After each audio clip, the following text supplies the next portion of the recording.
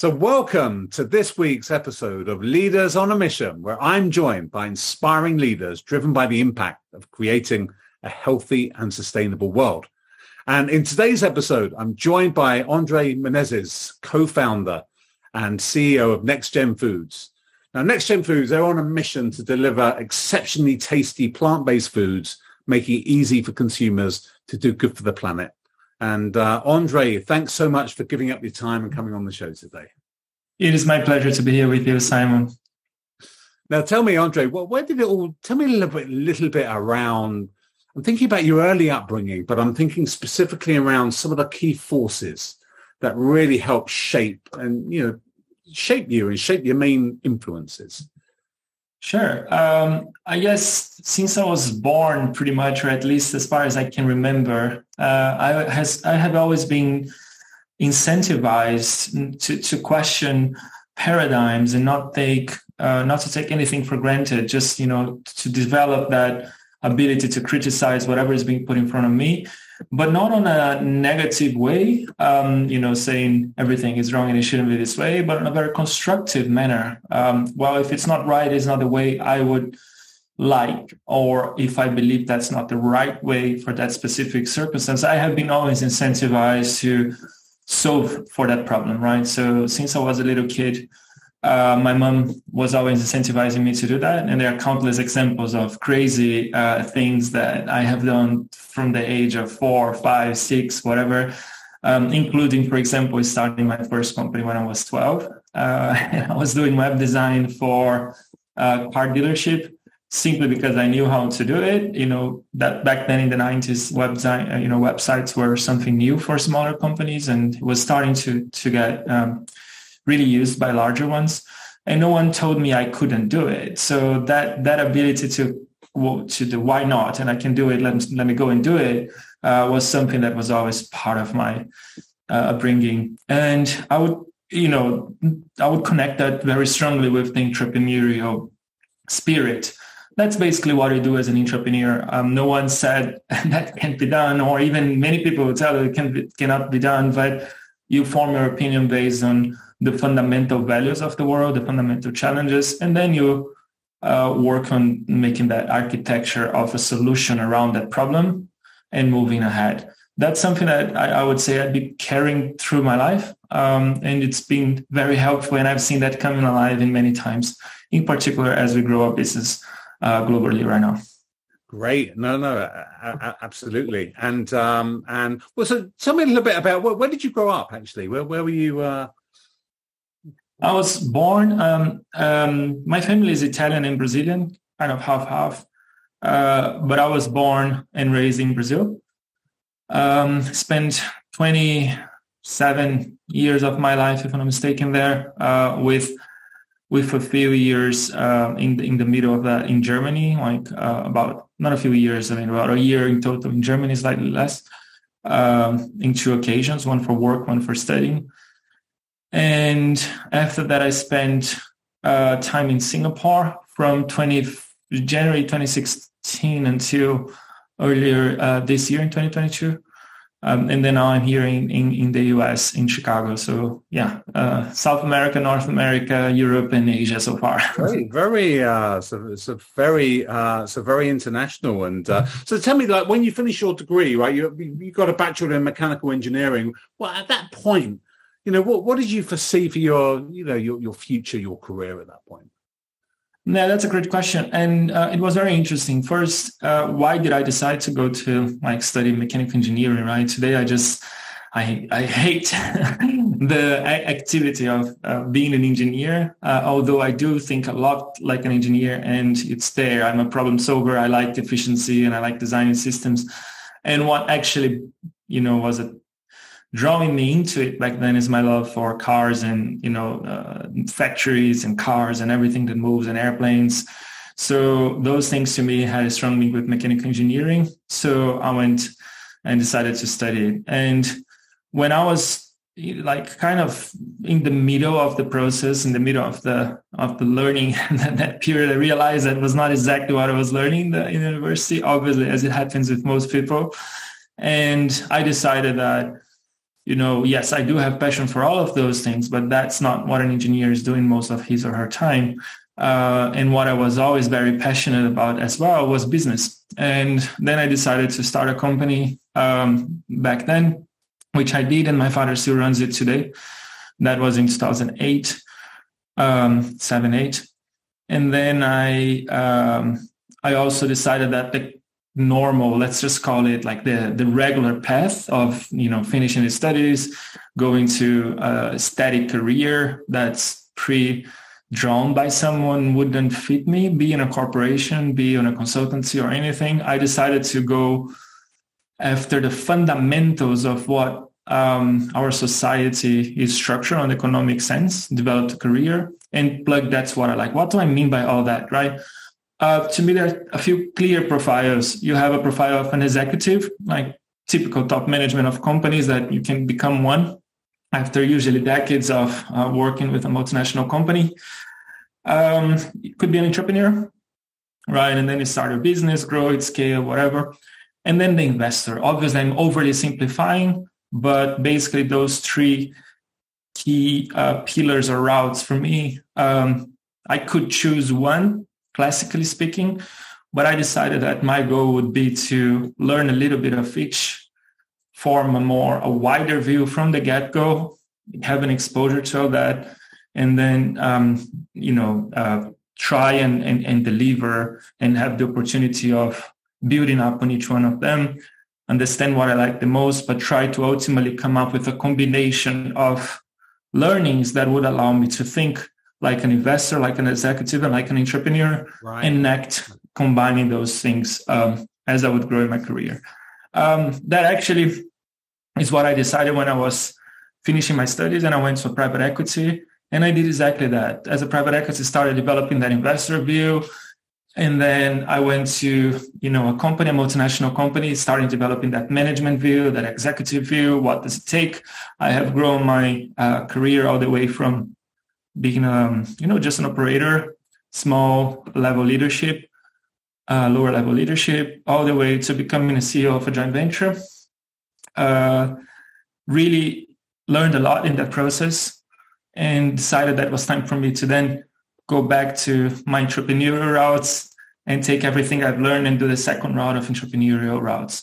As I said, I have started business before, but this time I would do it differently. I would do leveraging all the knowledge I have accumulated over these years. And that's when I decided to take the leap of leaving that career that was very successful and start something new, which is now Next Gen Foods and TINDLE. Excellent. And I was going to say, what just before you took that step, what were the major things, that, why did you take that step? What was it that you had kind of learned or developed? Why Next Gen Foods, as it were? And how did that come about? Oh, it's a combination. It's a great question. I think I'm not a good person to be part of a multinational or corporation. I'm just not.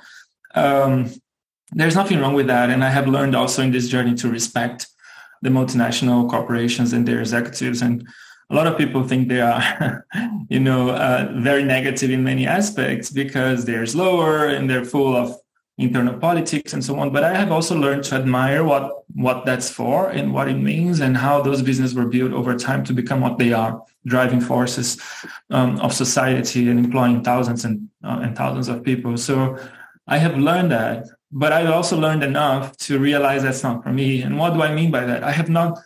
I don't like the boundary thinking. So that's your box, that's your role, that's responsibility. This is what you have. This is your budget. This is what you can do. This is what you cannot do. I have always preferred thinking wider and broader. And even as a CEO of one of those companies, you have a much more limited ability to drive the things that you want to do versus when you start, when you're designing something on your own, right? So that was the main reason behind the leap.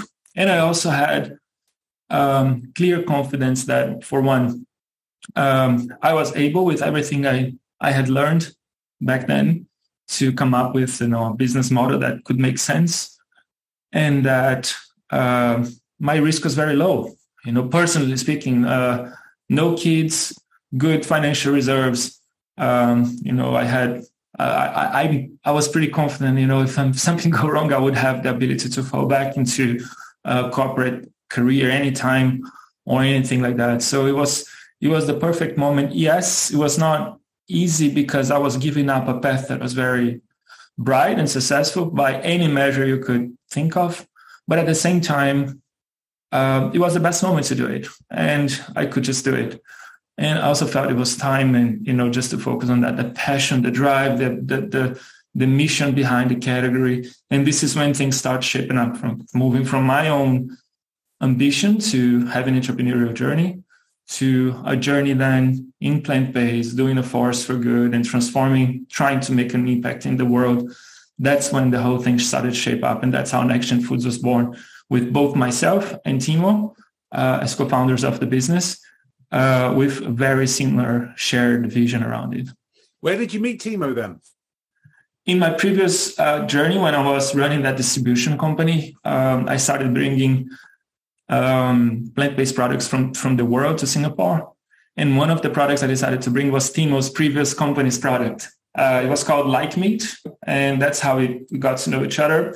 We were introduced back then by Rohit, who was with Temasek back then, and then decided to join as a CFO later. We were introduced by Rohit. I brought his products in. I really liked. We got along very well with each other, and we were both. I was living in Singapore, decided to leave my career to start something new, and he was selling his business. So and he was moving to Singapore.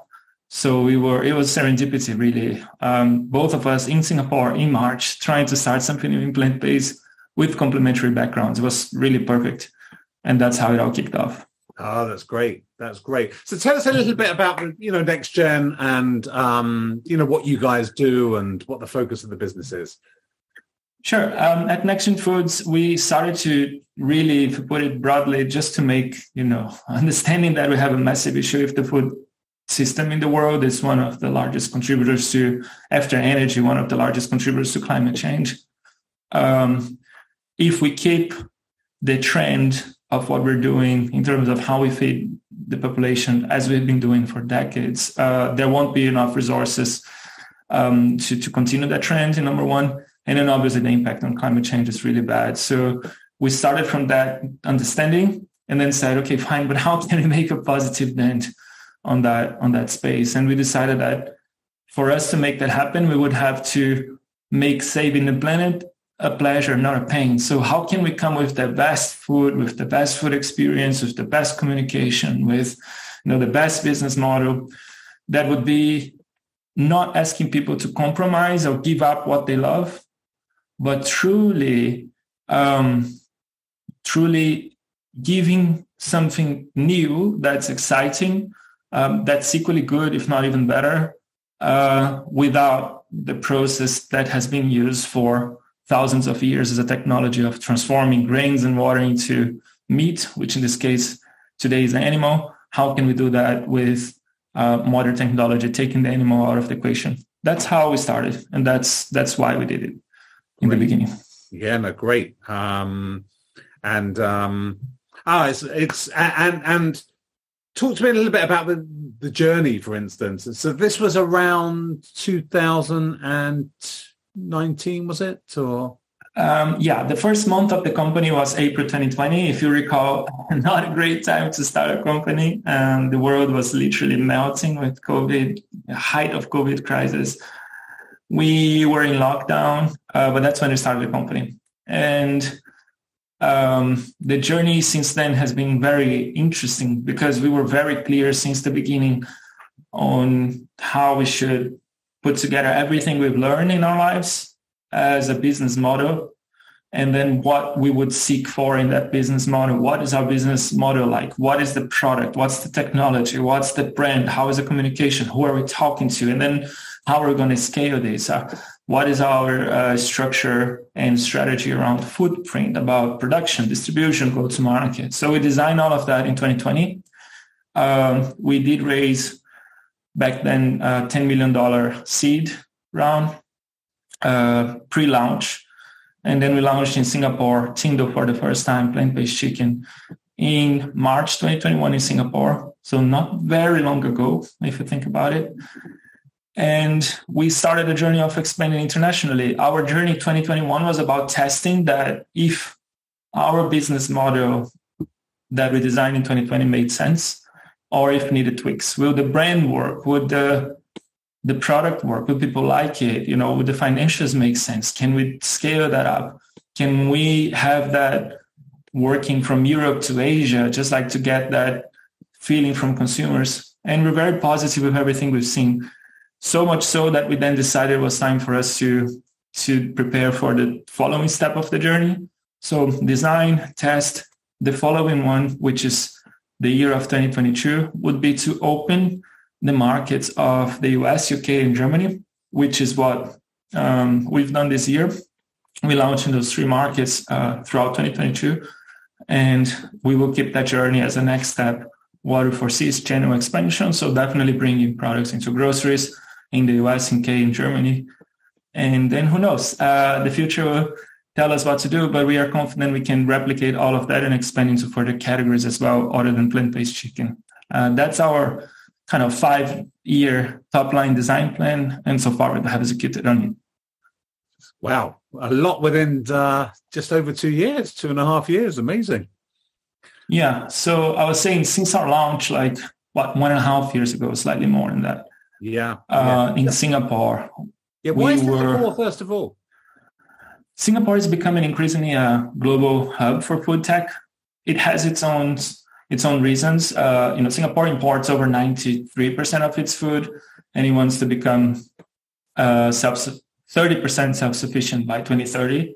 And if you do the math, you will see that you cannot do that in Singapore with the land that Singapore has by feeding pigs and pork and beef to the population. It's impossible, literally not feasible. There's no land, there's no water, there's no nothing to make that happen. Yeah. Therefore, from that angle, Singapore is investing heavily in developing an ecosystem there. We were exposed to Singapore for long enough, especially me, that we understand that Singapore, when it sets itself to become something, it does. And then we could see that would become reality very soon. And that's what's happening right now. Singapore today, if you ask anyone in the sector, people will say Singapore is a leader in this space. Back then in 2019, 2020, it was just a desire. But now I could say categorically that Singapore became already recognized as a driving force in this space. Yeah, absolutely. You can certainly see a couple of weeks ago, they had the World Ag Tech and the Future Food Tech out in Singapore. And it was clearly an event I'm definitely going to go to next year. It was, I've heard great things about the event. So interesting. And also, obviously, the regulatory pathway as well for a lot of the kind of cell-based options as well is moving ahead really quickly as well, isn't it?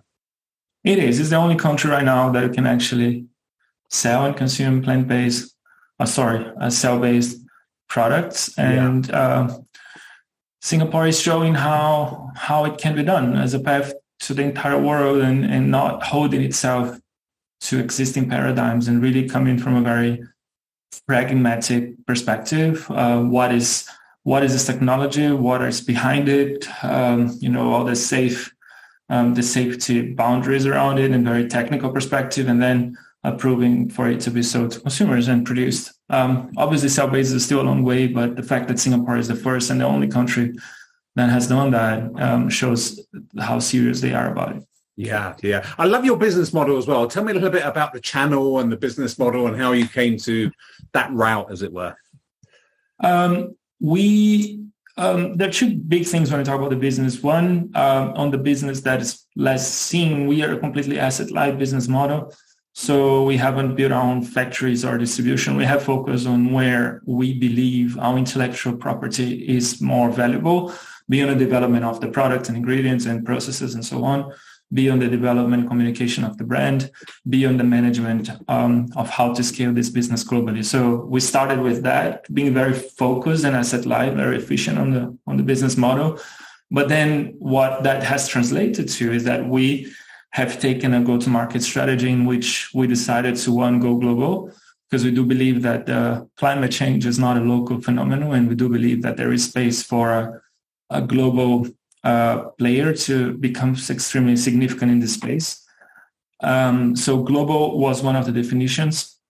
And two, we wanted to make sure we could break a paradigm that plant-based foods are tasteless cardboards being served for vegans and vegetarians. We wanted to make sure it was exciting, nutritious, delicious, juicy for meat, and that could get anyone, regardless if a vegan, vegetarian, flexitarian, or a meat lover, or a carnivore, that could get anyone excited about it.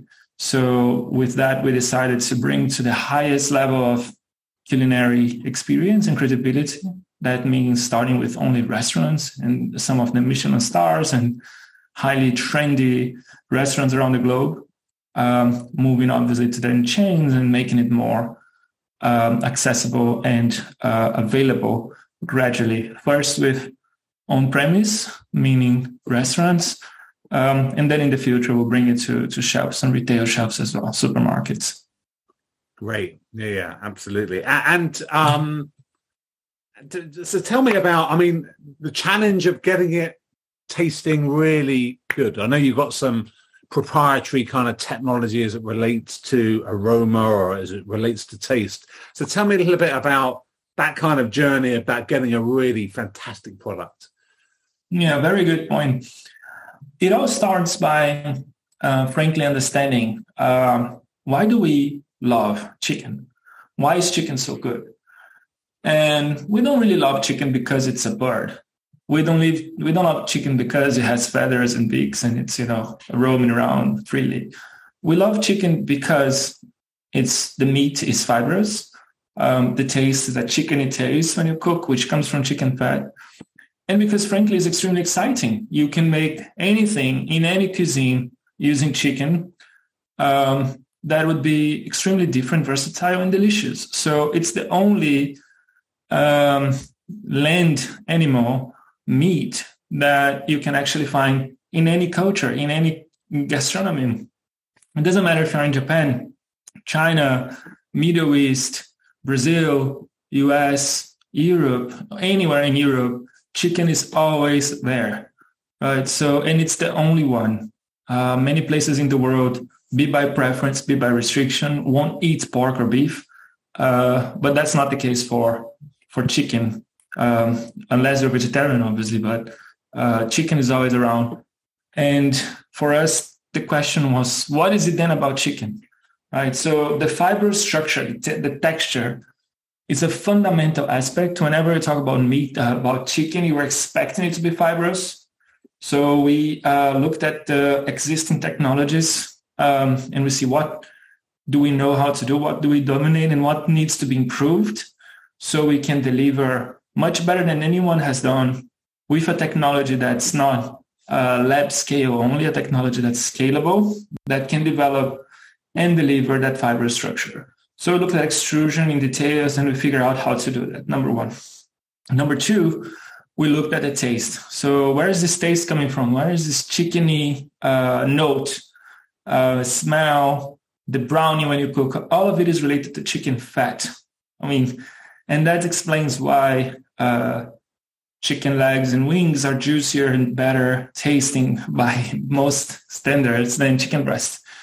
So we said, okay, fine, chicken fat is a definition. What is it about chicken fat that makes it so special?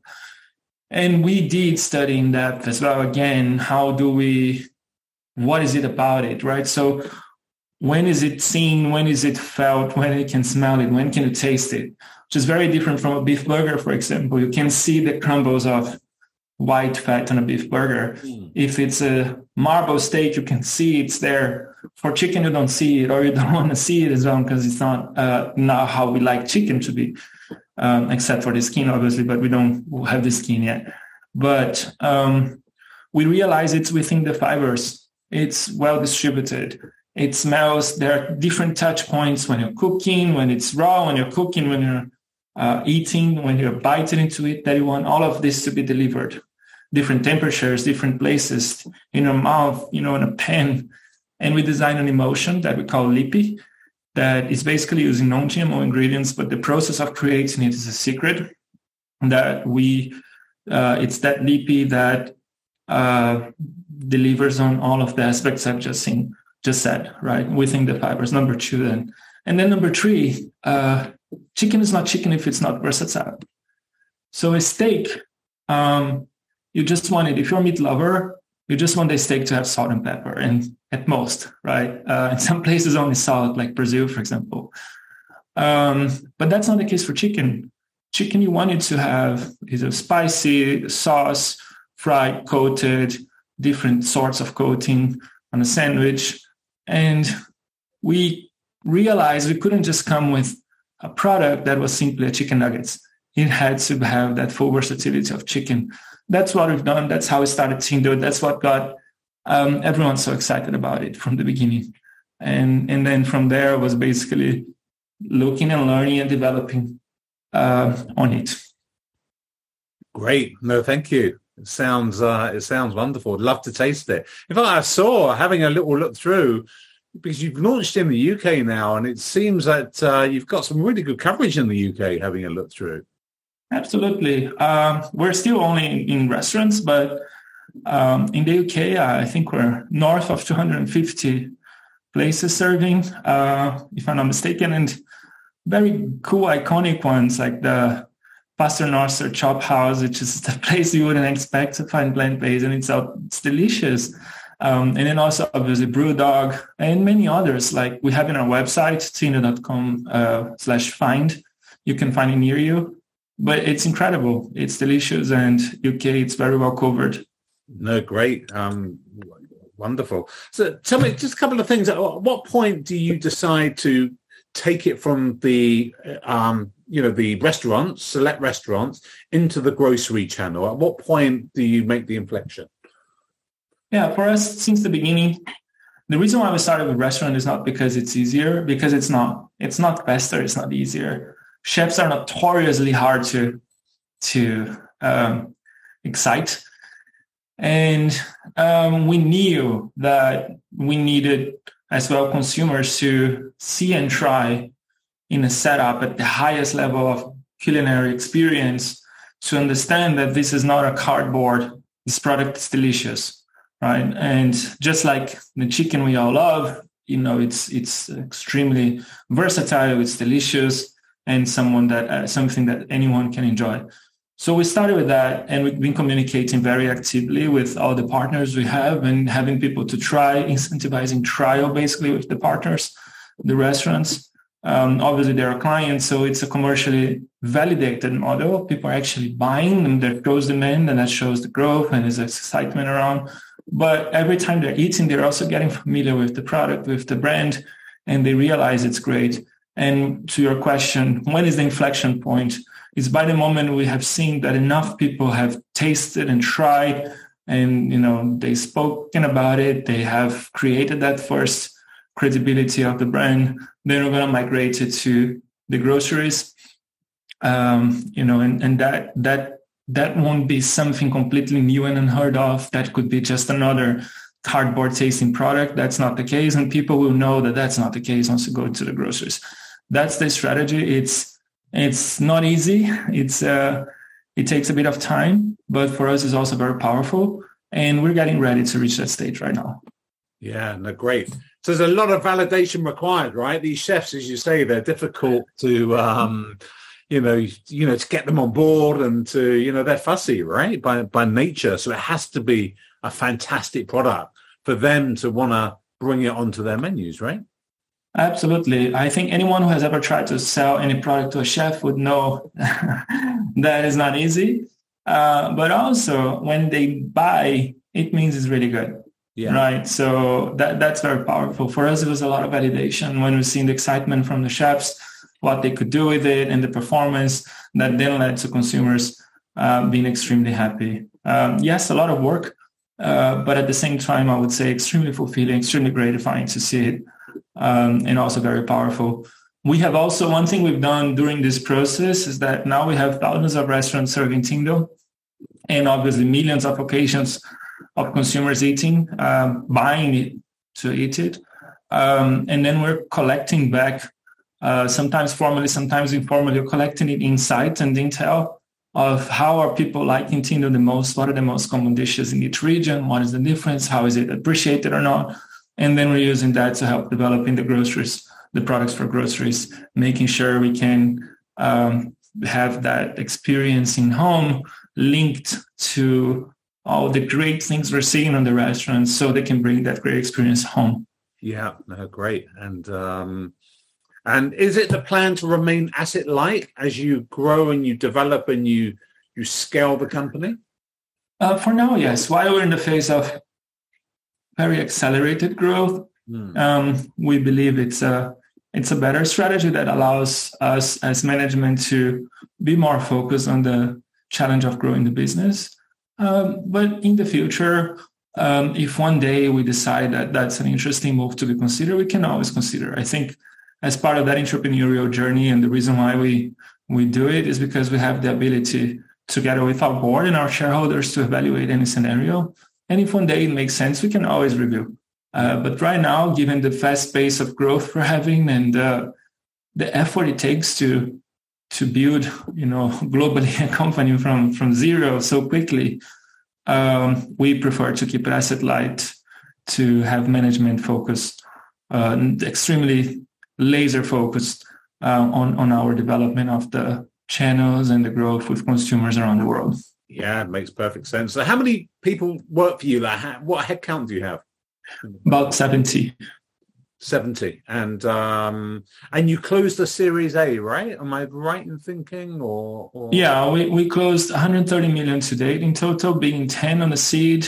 Then we extended with another 20 on that seed. Then we did another 100 million on Series A, which was announced earlier this year in February. Got it. So is that one of the largest Series A in the space? I can't recollect the largest. Largest seed and largest A in the world for this space. Right. Okay. No, great stuff. And just tell me, what are the long-term dreams and vision when you think about the company? For us, it's all about causing the most significant impact by transforming the food system, and doing that without telling people to give up what they love, but at the same time going deeply, understanding what they really love. And as I said, what they really love from a chicken in that example is not the bird. They love the taste, texture, and everything can be cooked with chicken. So that's how we think. And our goal would be ultimately to accelerate the transition to a more sustainable food system by scaling, by giving this new chicken a name, TINDLE, that people recognize globally as being the chicken that comes without a bird, and it's as good as the one that comes from a bird. Number one, and then as we build that structure, develop all the channels and have it all built, to why not venture into new categories as well eventually. So that's the goal for our company, to maximize as much as possible the impact by creating a globally leading players in chicken, and then eventually leveraging all that was built to expand into other categories. And by doing that, increasing the impact we can have in this place, in this world. Great. No, great stuff. So tell me a little bit about, the sector's been in the news recently. Looking at the plant-based world and seeing the ups and downs of it. Currently, it seems and appears that we're in a bit of a downtrend at the moment. If you look at the likes of Beyond Meat share price, and it just seems that the plant-based sector's hit a bit of a road at the moment. A hump in the road. Well, yeah, what's your view on where we are on the journey at the moment? Just that, a hump in the road. I think I like to think of the fundamentals, and the long-term fundamentals of the category have not changed. If anything, they became stronger. And what do I mean by that? And they became stronger in all the terms related to, the urgency of having a less harmful food system. But at the same time, with the last 2 years we have seen how meat is becoming more expensive, how inflation hits meat so hard, and how it's a matter of time when, resources are becoming more expensive, that meat consumption will not necessarily start to decline in terms of growth rate, and eventually even not be able to grow at all, simply because there won't be resources. The price will be outrageous, and consumers will have to reduce that on the diet. So fundamentally, it's only stronger for both ends, from the end of the urgency of having a more sustainable food system, but also from the clearer and clearer fact that meat is not the answer. That's all there. What's happening right now, from my point of view, is it's not the end of plant-based. I would say it's the end of the beginning of plant-based, when you had that extremely high, elevated hype cycle. If you look at the Gartner cycle, the curve, you will see that, maybe it was overly hyped in terms of expectation, and saying this is going to take over 15% of the meat market in 3 years, right? That's not going to happen. That's over 200. Meat market's $1.4 trillion. Plant-based is only slightly more than 1 point something% today. And it's not going to get to 10 or 15% in 1 to 3 years. But I guess what happened is that there was an expectation that was going to be the case. And obviously that's not the case. And there is a bit of a over-depression on that not being that explosive silver bullet transformation. That's number one. Number two, many products don't really perform. And that leads many people who are reading about it and excited about it. They went to the supermarkets, they bought the products, cooked it, have a terrible experience, and went back to meat. So, but you had a lot of trial coming from that first trial, right? And then you had a sales going up momentarily. But what's happening right now, you're exhausting that first trial rate. A lot of people already tried, or whoever had to try for the first time in this specific moment in time has already tried. And that by itself brings a reduction. But what we're seeing beyond that is that for products that are delivering, for restaurants that are doing well, especially restaurants that are fully plant-based, or restaurants that are more progressive, for example, Burger King, very innovative in Austria. They did in London for a month, and then Switzerland and Germany, with a very strong execution of plant-based options. And that's showing very, very strong growth across the world. And we see that when well executed, plant-based is there. The repetition rates are high. The number of outlets are increasing. The quality of products increasing. So basically, to me, all that's happening right now, in short, is that end of the first hype cycle and filtering of all the terrible stuff that's been tried for only one time. And then now it's entering the phase of really sustained growth. That's my assessment. Yeah. And that's what we work hard for every day, to make sure that this is the case as well. Yeah. Well, it comes back to your point when you spoke about the product needing to be fabulous from a taste and texture viewpoint. So it's almost like there's a no compromise. So I go in there and order the TINDLE. I'm not ordering it as a replacement. It's a preferred product, essentially, right? That's the way forward. We got to be honest with ourselves as a category and realize that today, and hopefully that's going to change in the future, but today the amount of people who are actively thinking about saving the world when they're buying food is very small. 1 to 5% maybe of the general population. Most people, when they're buying food, they're actually buying food because it's delicious, and that's it. They do not accept any compromise. And we need to be realistic and pragmatic about it, because that's what we need to deliver. We need to deliver something that doesn't compromise what they're seeking, and consumers are seeking that delicious experience. And they will be happy to buy if they know that on top of being delicious, it is also more sustainable or healthy, or there's no animal involved. But they will not compromise on taste and texture. And we need to be pragmatic about it. And that's how I see it. Yeah, absolutely. No, thank you for that. Thank you. Tell me, just to finish off with, just giving some thought, as a CEO of Next Gen Foods, co-founder and CEO, what's been, I suppose my question is, what do you think has been the biggest challenge that you've had to face with it?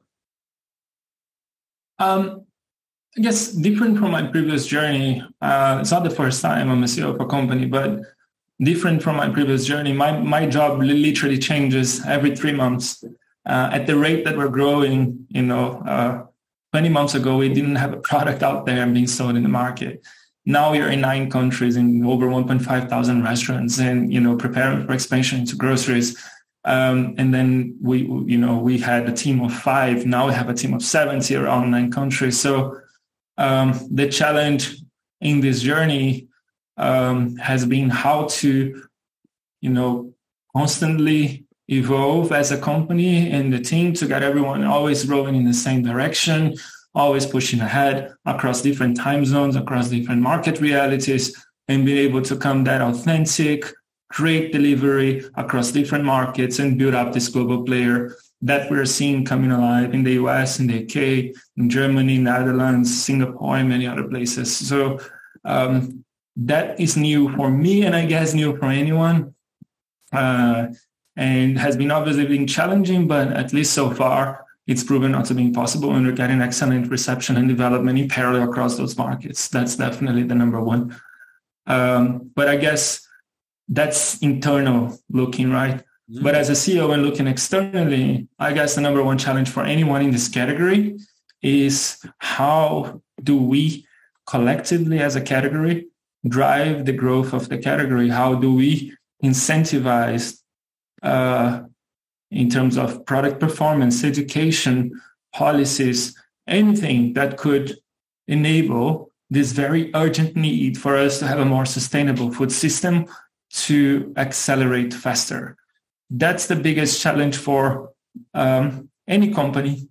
And if by the moment there is that explosion, great products will do great, good products will do good, and even regular products will also do good because there is an explosion. But if that explosion doesn't happen, it just takes too long, it will be a battle, it will be an uphill battle for any company to grow. And that's something that we cannot afford as a planet, and we need to accelerate further. Yeah.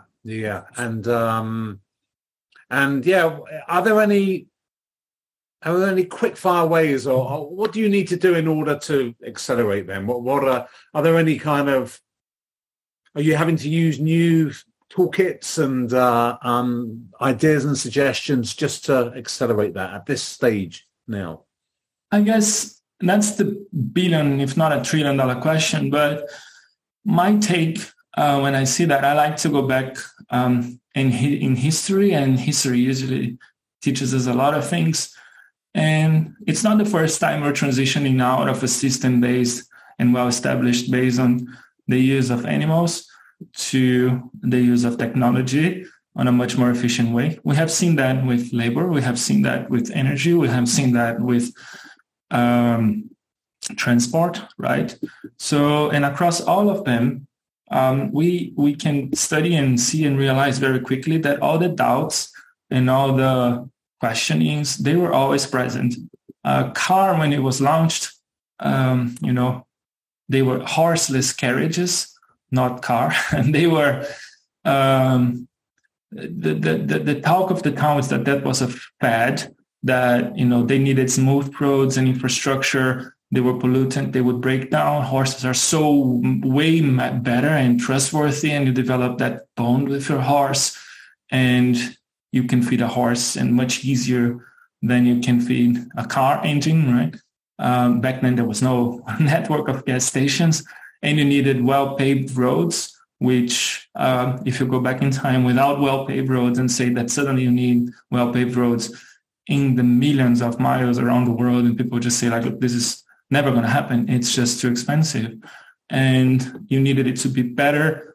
It was noisy, it was pollutant, it would break down. And the horse was just great, right? And then that transition is not easy. That's what we're seeing right now. So I like to go back in history and see what has caused the transitions and what were the frictions and what were the accelerators. Usually it's a combination of technology improvement, education, policy, and investment. And also the cherry on top of all that are great companies that put it all together and come with a disruptive, great product, well communicated, well distributed, available to grow. And what's happening right now with EVs, with Tesla, is exactly that.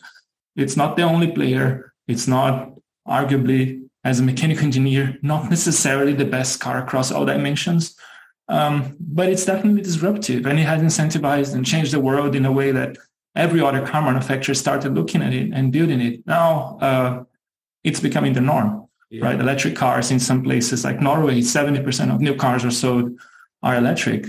That's what history tells us, and what I like to believe that we have to do as well. Yeah, great. Andre, I could talk to you all day. I really just wanted to thank you for coming on the show. It's been a wonderful pleasure to talk with you. So thank you so much, and best of luck for the future with Next Gen Foods. Thank you so much, Simon. It was great being here with you too. Thank you.